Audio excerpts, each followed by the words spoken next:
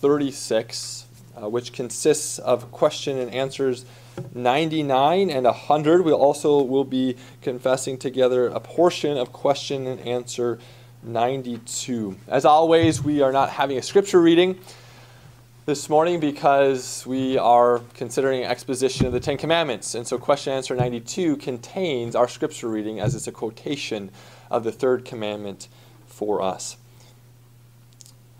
As always, I will read the question if you'd please respond by reciting the answer. So question 92 asks, what is God's law? You shall not make wrongful use of the name of the Lord your God, for the Lord will not acquit anyone who misuses his name. Question 99 asks, what is God's will for us in the third commandment? That we neither blaspheme nor misuse the name of God by cursing, perjury, or unnecessary oaths. No share in such horrible sins by being silent bystanders. In summary, we must use the holy name of God only with reverence and awe, so that we may properly confess him, call upon him, and praise him in everything we do and say. Question 100 asks, is it blasphemy of God's name by swearing and cursing really such serious sin that God is angry also with those who do not do all they can to help prevent and forbid it?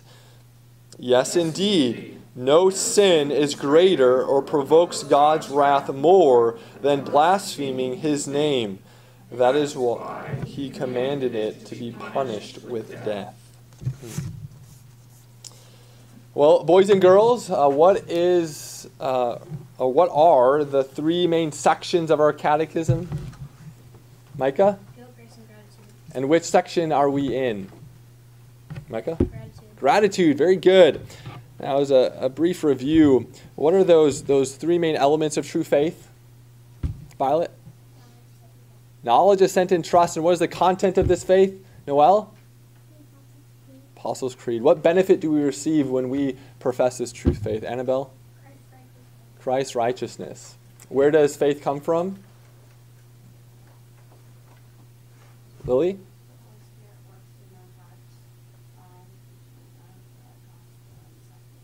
Correct. Yeah, the Holy Spirit uses the gospel, the preaching of the gospel, to create faith in our hearts, and then the sacraments are used to confirm, assure, or nourish that faith.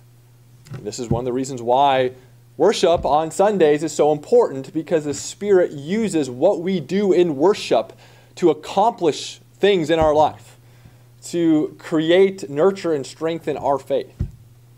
Now, what are the two keys of the kingdom? The two keys of the kingdom. Annabelle? Yes, the preaching of the word and church discipline.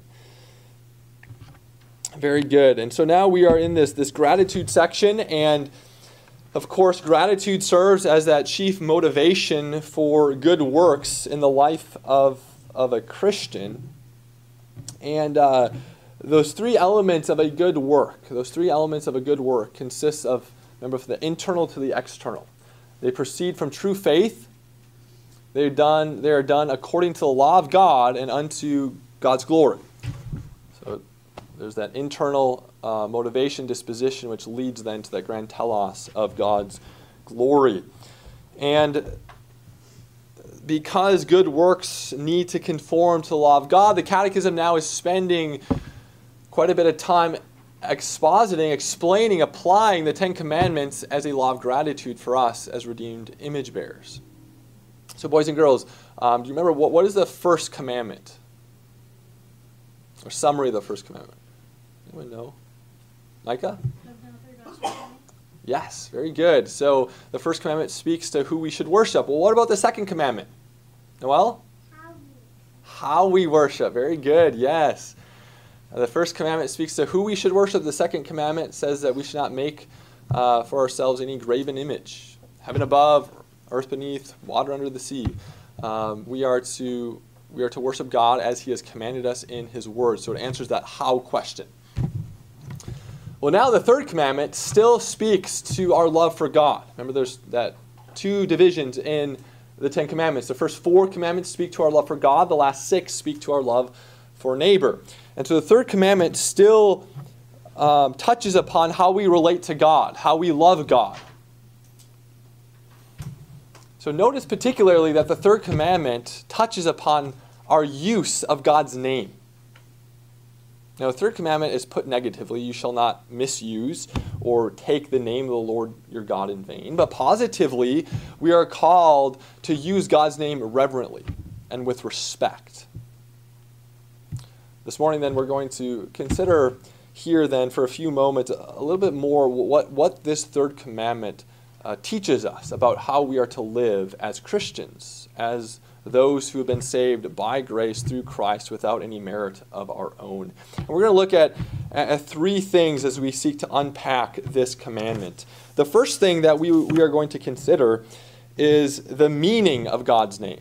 The meaning of God's name. Second, we'll consider how invoking God's name is a double-edged sword. And third, how we are called to represent God's name. So first, the meaning of God's name. There's a very close connection in Scripture between God's name and his being, between God's name and his character, between God's name and his attributes. God's name reveals who God is. In fact, this is how many of the names of biblical characters operated in the Bible. The chief example of this is Esau. We are told in Genesis that Esau means red and hairy. So why was Esau named Esau? Because he literally was red and hairy. So names weren't arbitrary in biblical times, but they described the person. So it is with God. God's names describe who he is. Now you'll notice that the third commandment speaks of God's name in the singular. You shall not take the name, the singular name, of the Lord your God in vain. Well, the singular name of God, as one theologian says, is split up into many special names, which are expressive of his many-sided being. So, yes, sometimes the Old Testament speaks of God's name in the singular, but other times we see that God has many names, and these many names of God unpack his many-sided character, or his multifaceted character. So, for instance, there are many names of God. We're not going to list all of them, but we'll list some of the more significant ones. The Hebrew name Elohim, which is translated as God. This refers to how God's omnipotent, how God's powerful and almighty. There's the Hebrew name El Shaddai, which is translated into English as God Almighty. And this not only refers to God's omnipotence, but also that this all-powerful God is a source of comfort and peace to us. There's the Hebrew name Yahweh, which is translated into English as Lord in all caps. And this refers to how God is our covenant God, our covenant Lord, but it also refers to God's self-existence, God's self-sufficiency, God's sovereignty. And so as you unpack many of these names that we see in Scripture of God, they explain his being, they explain his attributes, they explain who he is. So God's name reveals who he is. Now the reason why misusing God's name is so egregious is because God's name is bound up with his character. Besmirching God's name is essentially besmirching God's character as being his attributes. And this is why God takes his name and the use of his name so seriously. So the meaning of God's name is very significant throughout the pages of Scripture. Then as a consequence, the invoking of God's name serves as a double-edged sword. So there are great consequences that come when we invoke the name of God. These consequences can either be positive or negative depending upon how we use the name of God. For instance, listen to what the Apostle Paul says in Romans chapter 10, verses 12 through 13. For there is no distinction between Jew and Greek, for the same Lord is Lord of all, bestowing his riches on all who call on him. For everyone who calls on the name of the Lord will be saved. You hear that last part? Everyone who calls on the name of the Lord will be saved. Paul here is saying that if we invoke the name of the Lord with faith, we're saved. There's great blessing. However, conversely, if we take the name of the Lord in vain and we don't have faith, we don't believe, well then we'll be judged on the last day for that transgression of this third commandment. Leviticus chapter 24, Moses says in verses 15 through 16, he says, God is speaking to Moses, and he says this. He says, "Speak to the people of Israel, saying, whoever curses his God shall bear his sin. Whoever blasphemes the name of the Lord shall surely be put to death. All the congregation shall stone him, the sojourner as well as the native, when he blasphemes the name, shall be put to death."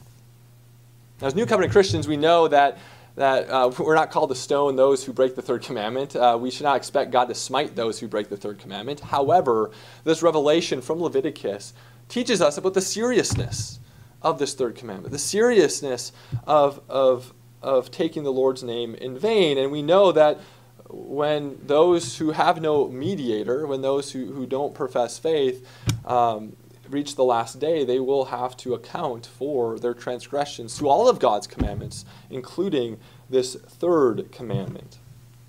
And so as you can see there, and this actually is one of the proof texts that question and answer 100 is referencing. So invoking God's name is a double-edged sword. It can lead to salvation or judgment, blessing or curse. Boys and girls, I once heard a pastor use this illustration, which I think is helpful here. You all probably have been playing at some point in your life at home or maybe elsewhere, and maybe your sibling or a friend runs into a room, a bedroom, and shuts the door. And you want to get in. And you knock on the door, you pound on the door, you say, "Let me in." And your sibling or friend says, "No." What do? Well, you go to mom or dad, and you say, "Well, mom says, open the door." And if your sibling or friend has any sense, they open the door. You invoked the name of a superior, and you got into the bedroom. Well, again, this is a good illustration for what happens when we invoke the name of the Lord with faith. We have no right to enter the kingdom on our own merits, on our own authority, but when we invoke the name of the Lord, the door of the kingdom opens, and we can enter by faith. So, invoking the name of the Lord serves as a double-edged sword. Blessing or curse, judgment or salvation. I'd like us to think for a few moments about baptism, because baptism here I think relates very well to this commandment. Baptism, at least historically, has been thought of as a naming ceremony. When one is baptized, God places his name upon them. Think about the formula that we use from Jesus' own mouth in Matthew 28. He tells his disciples to baptize the nations in the name, right, the singular name of the Father, Son, and the Holy Spirit. So in baptism, God places his name on his people. Now, of course, those who profess faith, those who invoke the name of the Lord by faith, this baptism serves as a sign of salvation, deliverance. But those who reject the Lord, who don't respond by faith, who treat the Lord's name as a common name, who treat the Lord as a mere creature or non-existent, then their baptism is a sign of future judgment. But nevertheless, in baptism, God places his name, his triune name, upon his people, and thus we are called to represent God well, to represent his name well. I've said before that baptism signifies guilt, grace, gratitude.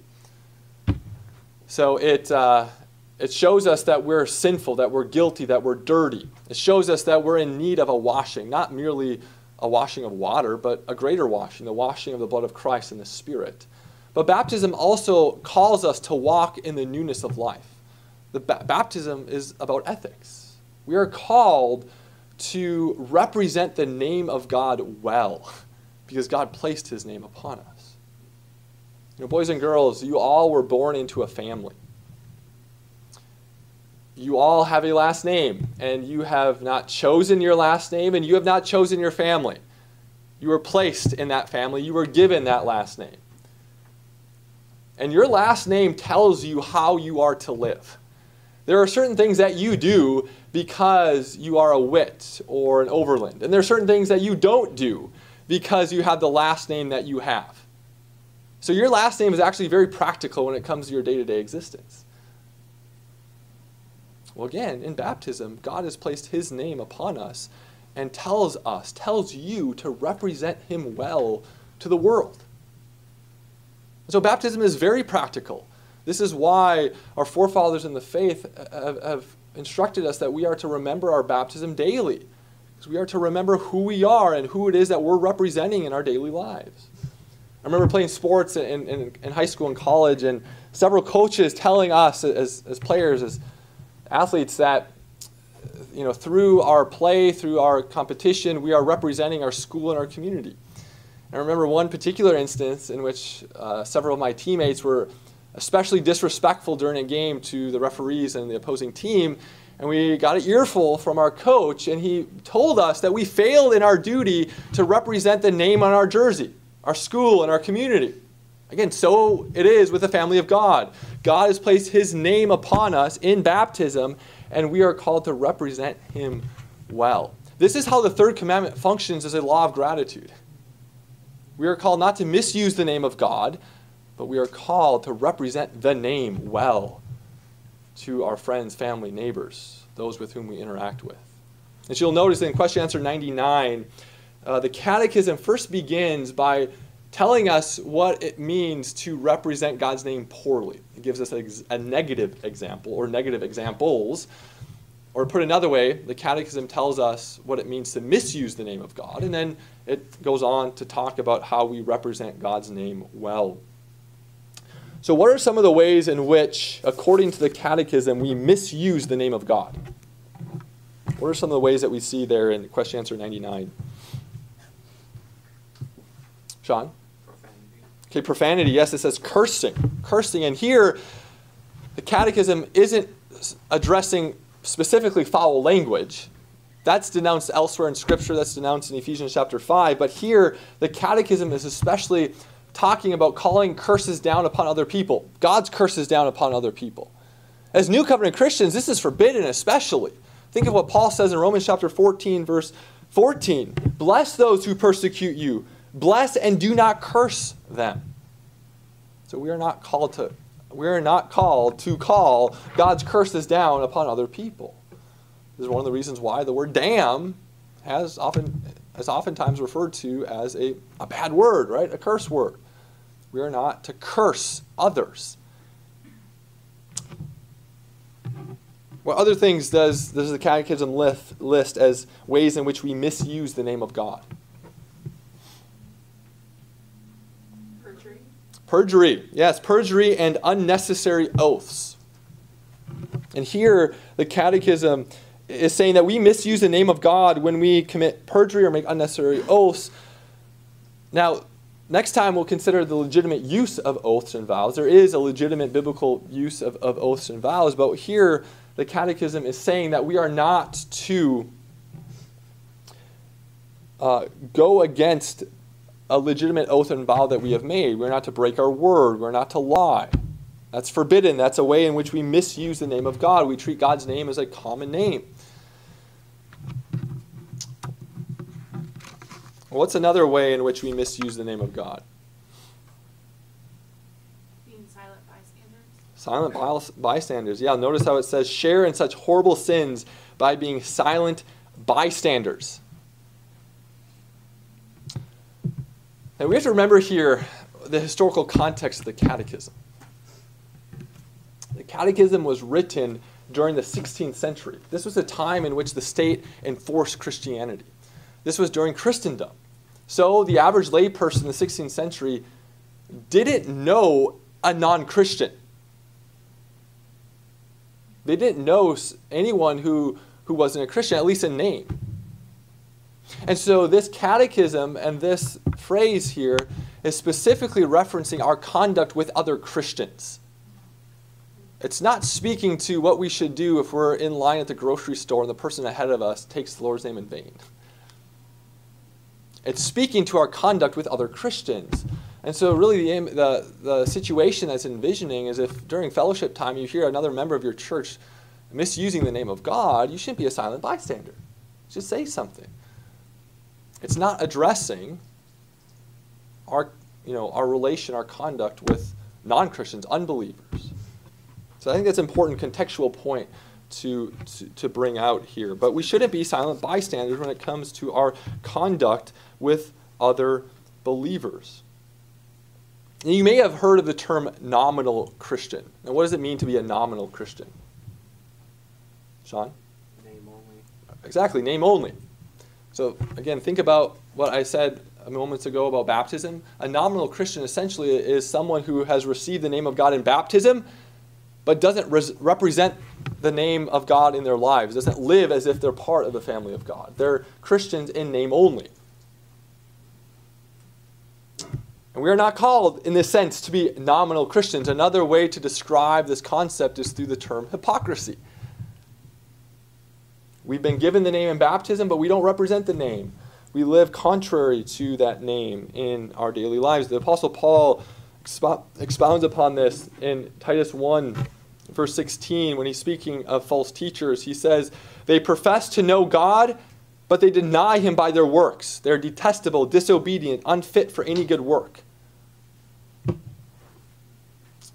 And so this first part of question answer 99 is essentially speaking about hypocrisy. Those who have received the name of God in baptism but misuse that name, don't represent that name well through their speech or conduct. Well, question answer 99 goes on to speak about how do we represent the name of God? And what does it say? How do we represent the name of God well, according to question answer 99? With reverence and awe. Yes, with reverence and awe.